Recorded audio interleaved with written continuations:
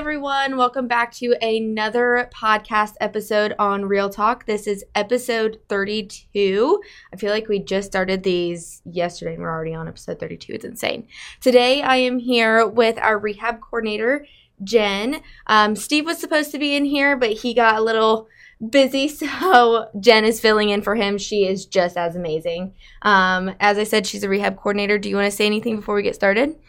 No, just, I try to keep track of the projects that we're doing and all the moving pieces that go along with that. Yeah, absolutely.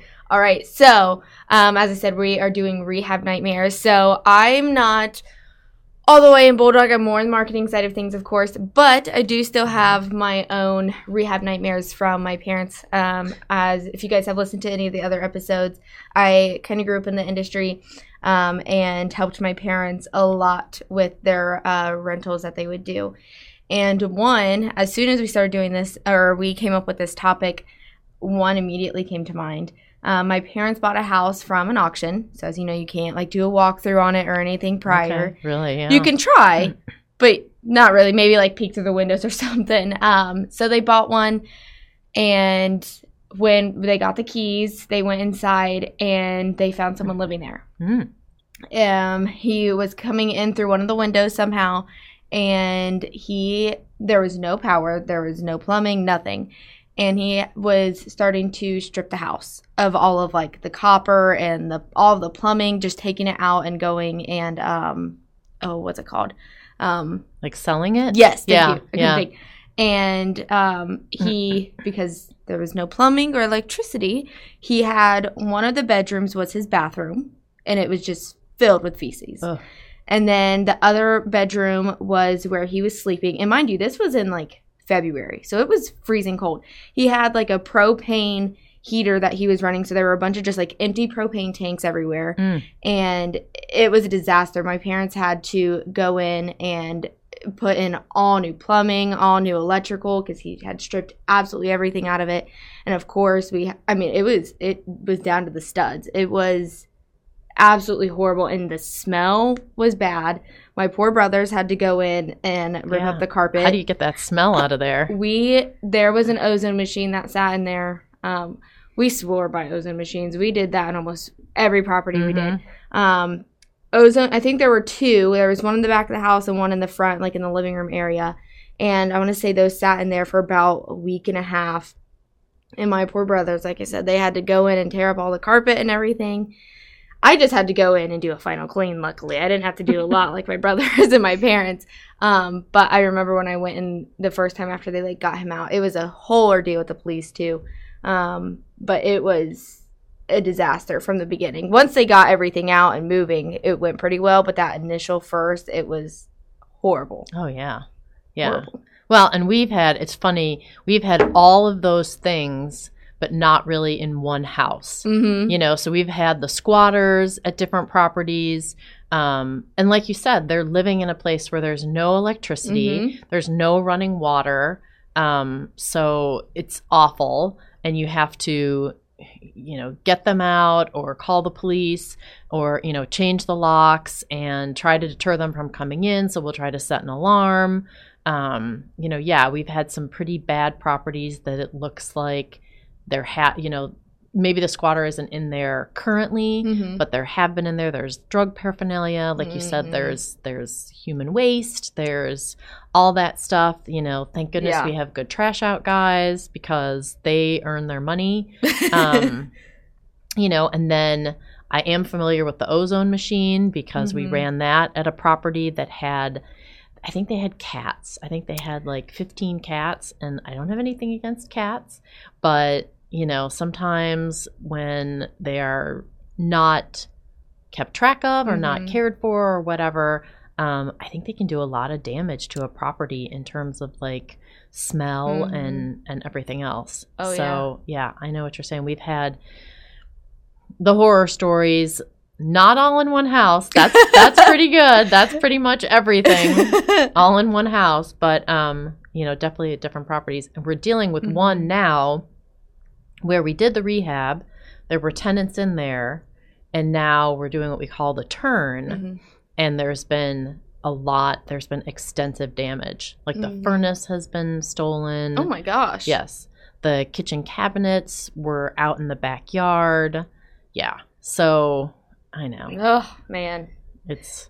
Yeah. So speaking of cats and turns, one of the other rehab nightmares I was going to tell you about is we had a tenant that was in a property. I'm not entirely sure what ended up happening with them, if they just moved out or if we had to go through an eviction process. But I do remember that my parents do not allow pets in their rentals. Mm-hmm. And this one in particular, when she moved out, of course, the property was left trashed. And we went in and found out that she had, I want to say like 3 or 4 cats, but didn't like take care of them at all. And again, I have nothing against cats either. They are just, I feel like it's a lot of upkeep with them. Yes. And they did not do that at all. And so I don't even think there was a litter box. I think she just let them go wherever. And we had to do a complete trash out again, down to the studs on it. The carpet, you walked in on the carpet and you could just hear like squishing sound. And you would walk out and like under like into like the kitchen area where there was tile, and your feet would leave like wet prints because of how much moisture was in there, and the smell was horrible. Overwhelming. Yeah. And so growing up, my mom or my dad or my stepdad, they would like talk about a property, and they would always call it by the address that it was on, kind of like what we do here. Right. And I would be like, yeah, I don't know what you're talking about. And so it started getting to a point where we started naming them based on what happened in that house. And so this one was referred to as the cat house. Yes. And those are the 2 like prominent ones I always remember. And again, my poor brothers had to do the trash out on that one as well.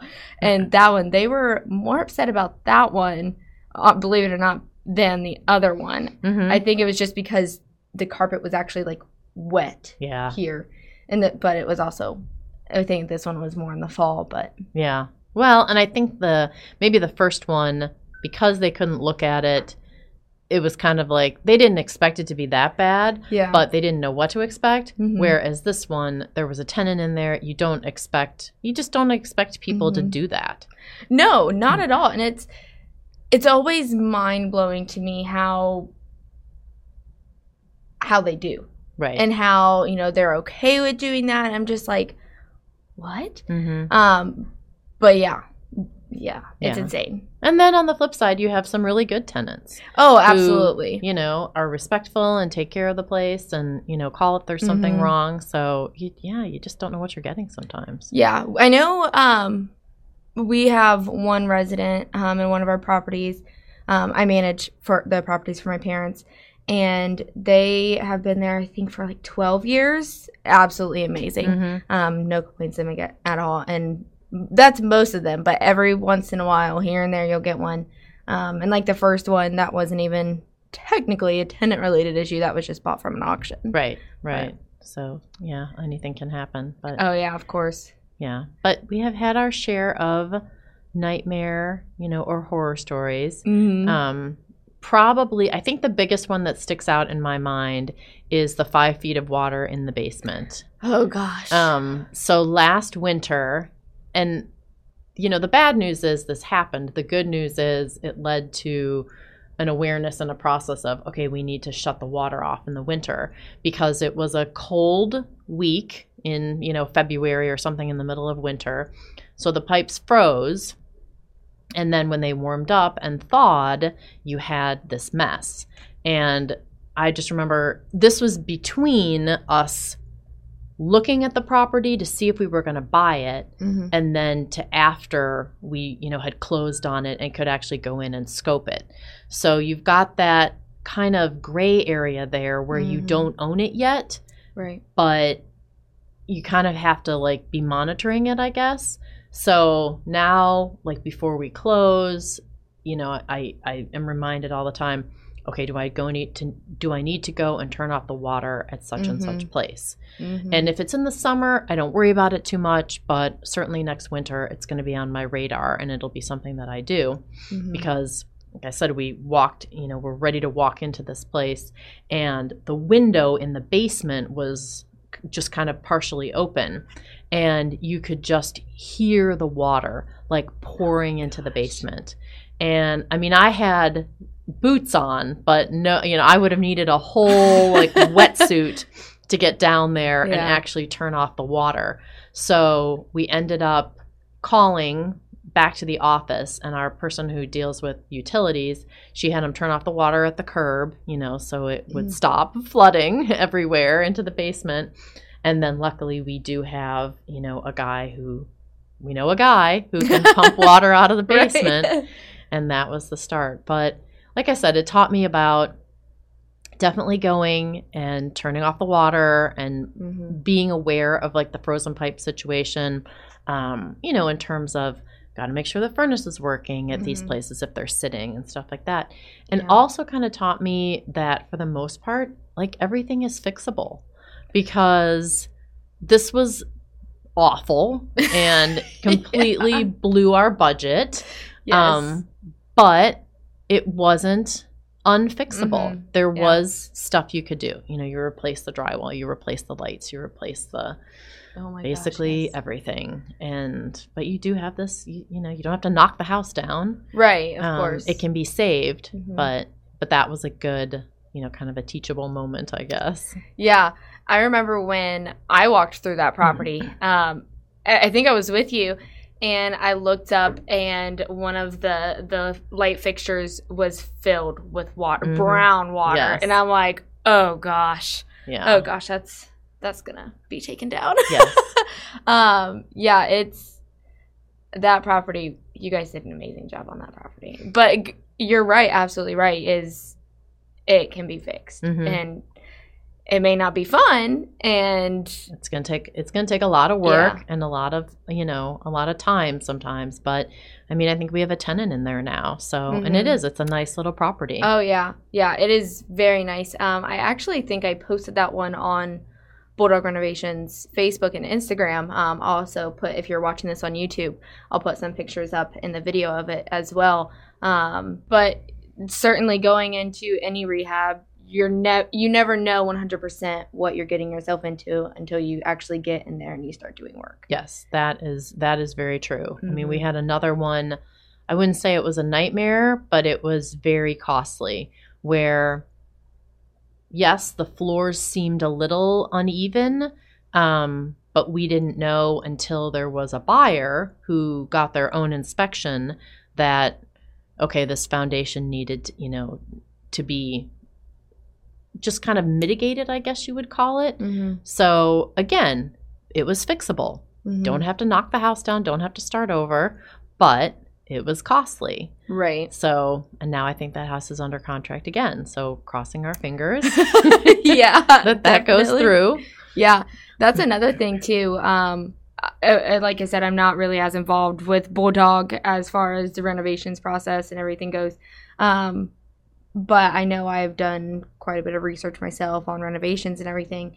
And is when you're creating a budget, leave room in the budget for the unexpected. Right. I mean, in the case of the 5-foot water property, that's not something that you would probably have left that much room in the budget for. Right. No. But like you said, things happen and you make it work. Right. Exactly. And yeah, you can have your contingency plan, but that should have been an easy rehab, and it was just kind of not a natural disaster, but a unforeseen, thing that happened.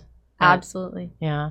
I would say too, in terms of, since we're still going on nightmares or rehab horror stories, when we first got into the apartments, and I know the apartments have probably been a theme of many podcasts and vlogs, that there were some of those where, yes, you set the budget.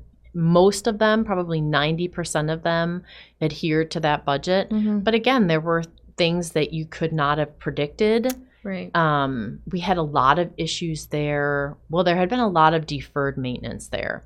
So we had a lot of issues there with old plumbing leaks, that we thought we addressed, but then until a tenant actually got in there and maybe moved in upstairs, you didn't know what was happening in the unit downstairs.